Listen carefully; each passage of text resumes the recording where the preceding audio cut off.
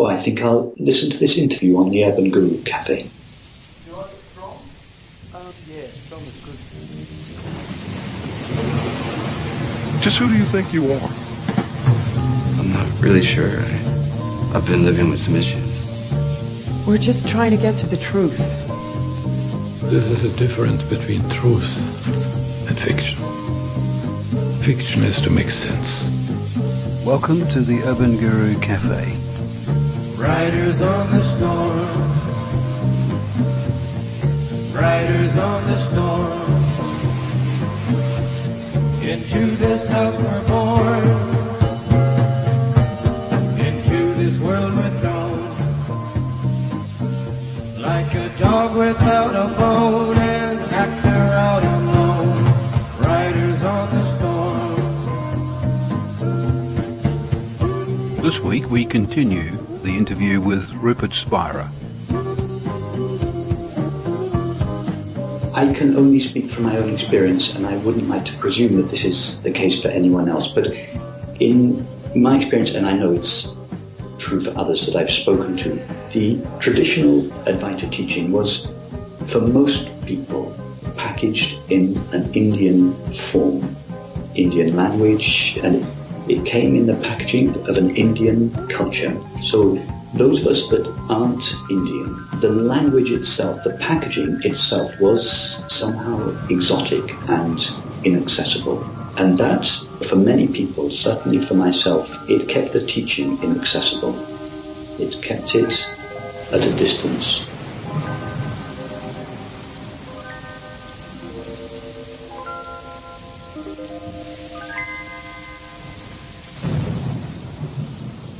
It becomes clear that there has never been anything in our experience other than the experience of consciousness knowing and being itself. But that consciousness, as it were, and this is not completely accurate, I'm just trying to find images and metaphors to describe this. Consciousness, it, as it were, takes the shape of a thought, and that thought says, I, consciousness, am not the substance of all things. I'm just the substance of one thing, this little body. And at that moment, the seamless totality of consciousness, of presence, seems to be divided into two things. Consciousness takes up residence, as it were, in the body, and everything that is not consciousness, that is, others, objects, take up residence in the world.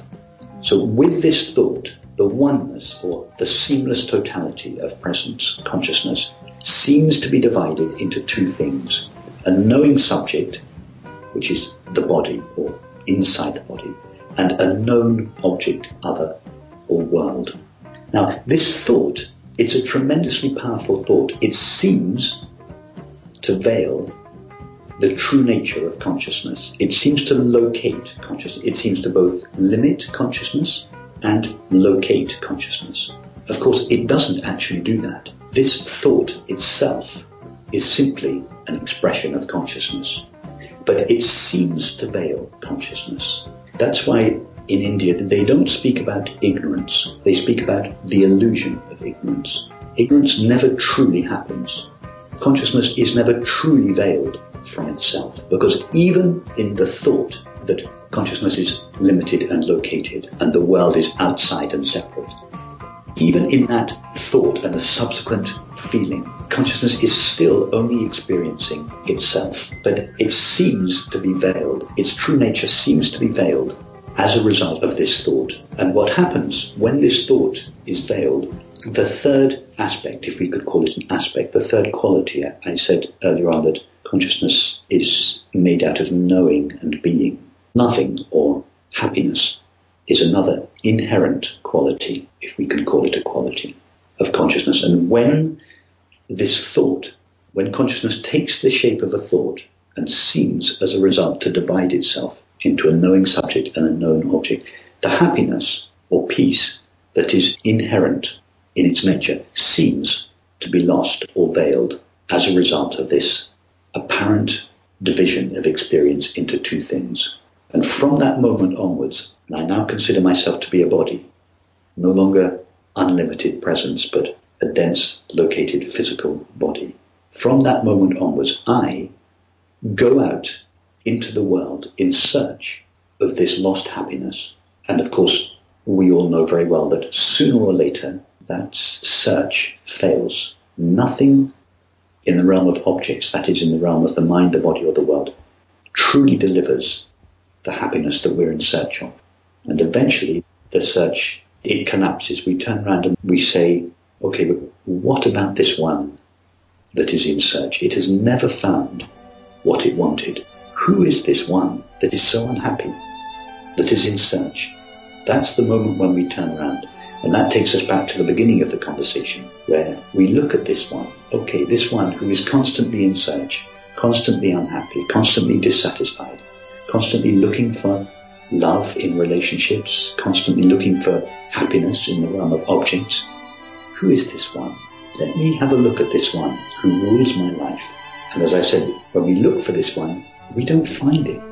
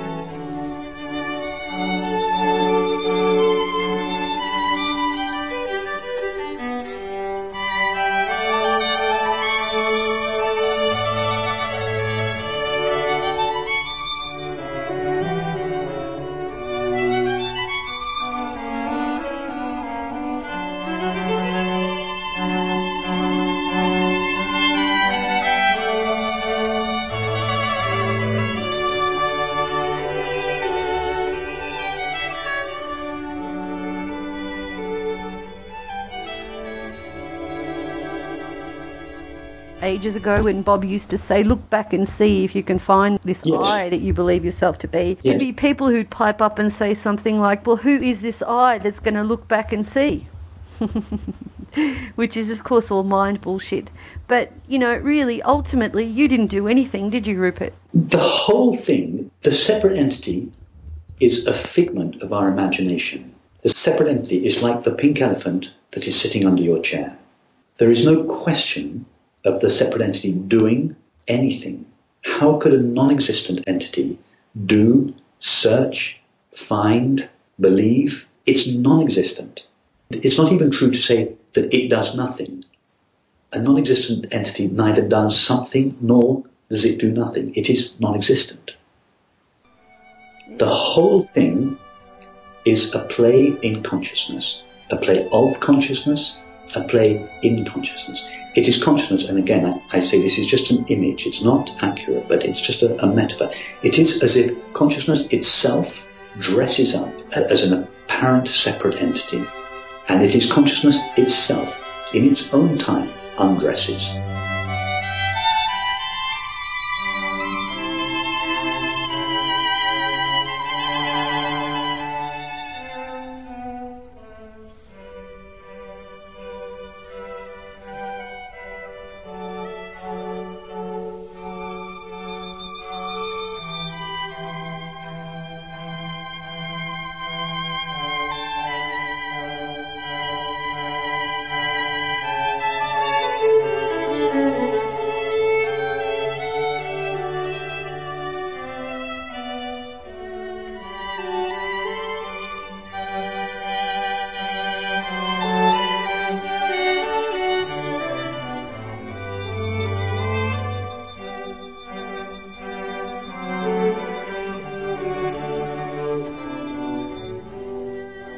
And so if someone comes to hear your podcast, for example, or they think they've made the decision that they're going to be listening to you for the next 3 weeks, playing your podcast again and again, there's nobody there that's making that decision. There's nobody there that's making that choice.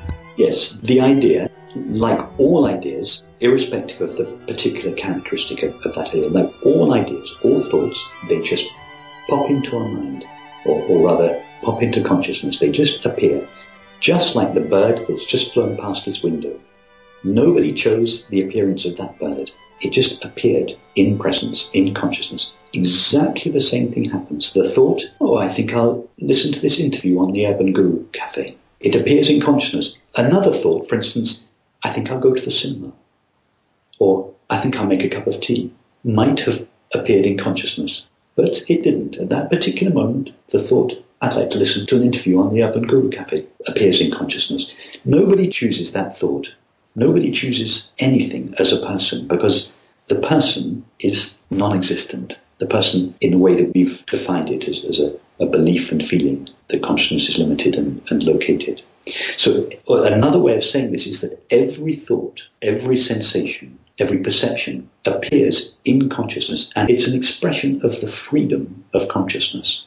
Every thought that appears, it appears out of the freedom of consciousness to take any shape, any form, at any time. Consciousness is absolute freedom. It can appear or not appear as it chooses. When I say as it chooses, I mean out of its own freedom. But no entity is present there orchestrating what is happening, what does appear and what doesn't appear. The separate entity is itself a thought that appears.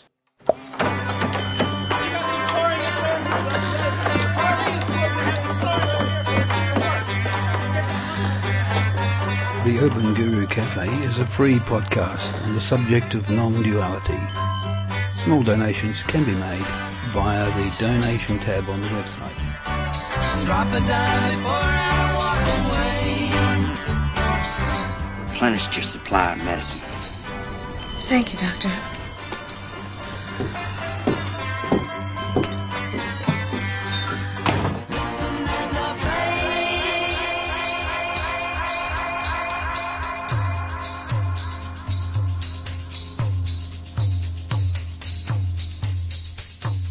So what's Rupert now? The presence that is hearing these words, the consciousness that is hearing these words, just exactly the same as Areti is now also the consciousness that is hearing these words. And so there are not two consciousnesses hearing these words, or 1,000 consciousnesses. And this is not an extraordinary experience. Everybody knows the experience of love and friendship. Could it be that what we ordinarily consider as love is simply this deep intuition or recognition that what we are is the same consciousness? After all, if we were to ask anyone, if you were to stop anyone on the street and ask them, what is your experience of love? All of us would reply in our own way. Our descriptions, or most of our descriptions, would in some way involve a description of the dissolution of the feeling of separation. We feel that we melt in love, that we merge in love. When we talk about being in love or falling in love, it is an experience of our boundaries merging, that we're bigger than we thought we were. We weren't the well-defined object. All of our descriptions of love would be, in one way or another, would be this description of a deep sense of connection and oneness. Right there, in our ordinary everyday experience, we all, even if we don't formulate it or articulate it in the way that you and I are doing now, right there in our everyday experience of love, we're experiencing exactly what we're talking about now.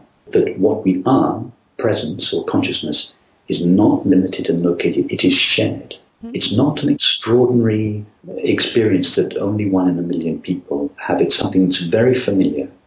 And the mind, of course, after we come out of this dissolution that we call love, the mind then immediately reinvents the separate entity and the other. And it says, I, this person, love you, that person. The mind appropriates the experience of love, about which it knows absolutely nothing. And it creates two people, two entities out of it. But in the experience of love itself, we are one. That's what the word love means.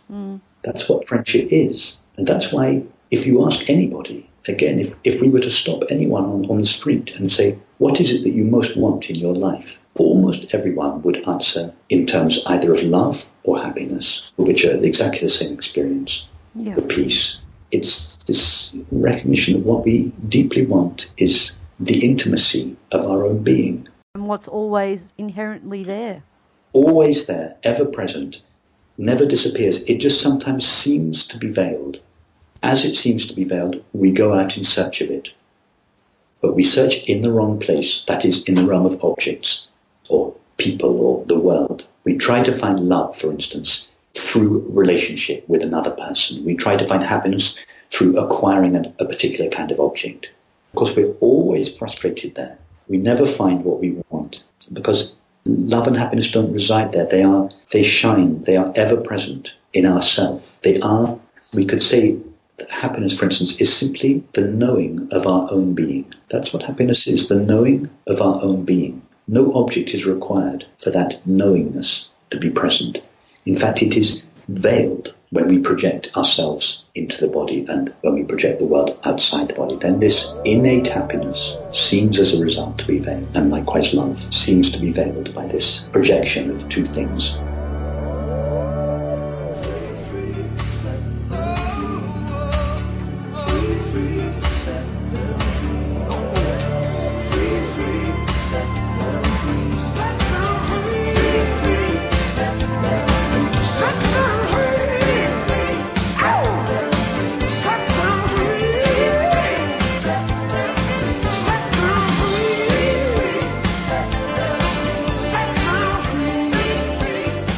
So you want to say anything else, Rupert? Anything else that you think might be really helpful for people to hear? Like, you know, those people who are in the angst of all this seeking and stuff, you know, feeling very agitated by the whole process. Have you got any words of wisdom to share with people like that? I would encourage people, if there is seeking present, I would encourage people to follow their seeking wherever it takes them to follow, because seeking is like it can't be denied or suppressed. So it's true, in the end, seeking comes to an end. But in a way, it has to be given its freedom. And most of us seek to begin with in the world, and that then becomes frustrated. We then look sometimes in what seems to be a more spiritual direction. And yet the seeking is still very alive. But that process of exploring our experience, the seeking, it slowly unwinds. And some people, and I respect this, some people deny seeking right at the beginning. I tend to say, if seeking is present, seek, look, trace what you're looking for, trace it back to yourself. Because it's only when we finally come to ourselves that the seeking truly comes to an end, not because we think it should, not because we've been told that seeking is wrong or futile or hopeless. It comes to an end truly as a result of understanding. And I don't mean intellectual understanding. I mean, it dies through the seeking, that is. It dissolves in this experiential understanding. So I would encourage people, if they're looking, to keep looking, to bring all their love and all their intelligence to their search. And as we do this, our search becomes more and more refined. And we don't find what we're looking for. We dissolve in what we're looking for. And Rupert, do you want to say something about your website and some of the meetings that you hold? Because I see that you're also doing some seminars in the States. Yes, I do meetings in the UK and in America also. The Non-Duality Conference is coming up. Next year particularly I'll be doing a series of meetings and retreats in the States. I think I would just say anyone that's interested in this approach, yes, do go to the website www.rupertspira.com. There's quite a lot there. Meditations, conversations that are available for download, similar to the conversation that we've just had, plus some contemplative meditations, more experiencing, as we were saying earlier, experiencing not just the belief in separation, but more importantly, the feeling of being located and separate. And there's also meeting information now, publications. Yes, if anyone's interested, please look there. And also, if anyone would like to get in contact, I'm very available. There's a contact area on the site where people can email me, and I regularly have conversations and email correspondence with people. I'm very happy to do that. For millions of years, mankind lived just like the animals. Then something happened, which unleashed the power of our imagination. We learned to talk. There's silence surrounding. can't seem to think straight. I sit in the corner and no one can bother me. I think I should speak now. Why won't you talk to me? I can't seem to speak now. You never talk to me. My words won't come out right. What are you thinking? I feel like I'm drowning. What are you feeling? I'm feeling weak now. Why won't you talk to me? But I can't show my weakness. You never talk to me. I sometimes wonder. What are you thinking? Where do we go from here? What are you feeling? You have been listening to the Urban Guru Cafe. The Urban Guru Cafe is produced in Australia. All we need to do is make sure we keep talking. Do you want a cup of tea? You like it strong? Yeah, strong is good. I'll make a proper pot. Alright then. That's it.